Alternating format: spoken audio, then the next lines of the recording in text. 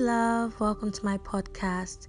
I'm your host, Coco, and today's episode is titled, Why Don't I Fit In? The Life of a Christian.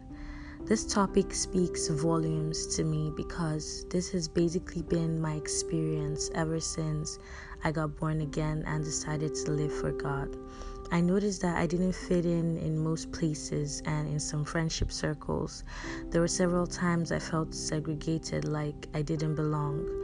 As a young Christian, I had come to the full realization of the amazing person that God is and built a lovely relationship with Him. And all I ever wanted to do was talk about Him.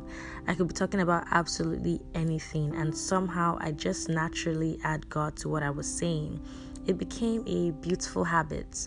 But what I saw as a beautiful habit for me was perceived as too much or overly righteous for others, and honestly it brought so much sadness to my heart. I wasn't happy at all.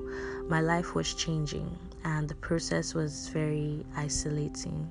Several times I cried and talked to God about it, and He would always say, "Did Jesus ever fit in with the world?" And I would say no. Then He would say, "Neither will His followers." And I'd say, "Why?" Then He'd remind me of John 17 verse 16, which points out that we are in the world, but we do not belong to this world. Meaning that earth is not our true home as Christians. However, we are still in this world because of the assignment given to us, which Mark 16:17 verse 17 clearly states. It says, "Go ye into the world and preach the gospel." And the world does not want to hear the gospel. The world doesn't like God's word because to them His word contradicts their lifestyle.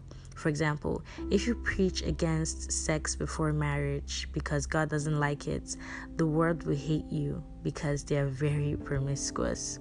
Or if you preach against homosexuality because God doesn't like that too, LGBTQ activists will most definitely hate you because it contradicts what they believe in. The world's beliefs and God's word are incompatible. That's why it's impossible for Christians to fit in with the world. John 15 verse 18 to 21 says, verse 18, "If the world hates you, remember that it hated me first." Verse 19, "The world will love you as one of its own if you belonged to it, but you are no longer part of the world. I chose you to come out of the world, so it hates you." Verse 20, "Do you remember what I told you? A slave is not greater than the master. Since they persecuted me, naturally they will persecute you. And if they had listened to me, they would listen to you." Verse 21, "They will do all this to you because of me, for they have rejected God." These were the words of Jesus. So stop caring about not fitting in with the world. Jesus didn't fit in, and as His follower, it's only natural that you won't fit in too.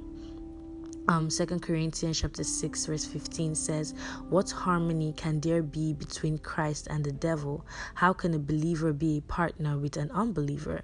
Then 1 Corinthians chapter 15 verse 33 says, "Do not be misled. Bad company corrupts good character." There may be times where you have to make sacrifices for the Lord, and who you hang around with could be one of them. You may lose friends along the way, but that's okay. Don't try to act like someone you're not. Be yourself and continue to follow the word of God. At the right time, the Lord will bring the right friends into your life. God loves you, and He doesn't want His child to be led down a dark path. Seek His comfort, peace, and help by praying continuously. God has a plan for you, and He will work things out for your good. Romans chapter 8 verse 28 says, "We know that God makes all things work together for the good of those who love Him and are chosen to be a part of His plan." Jeremiah 29 verse 11 says, "For I know the plans I have for you, declares the Lord, plans to prosper you and not to harm you, plans to give you hope and a future." So don't try to fit in. Instead, stand out for the Lord.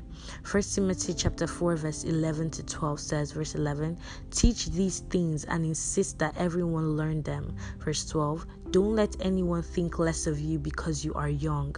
Be an example to all believers in what you say, in the way you live, in your love, your faith, and your purity.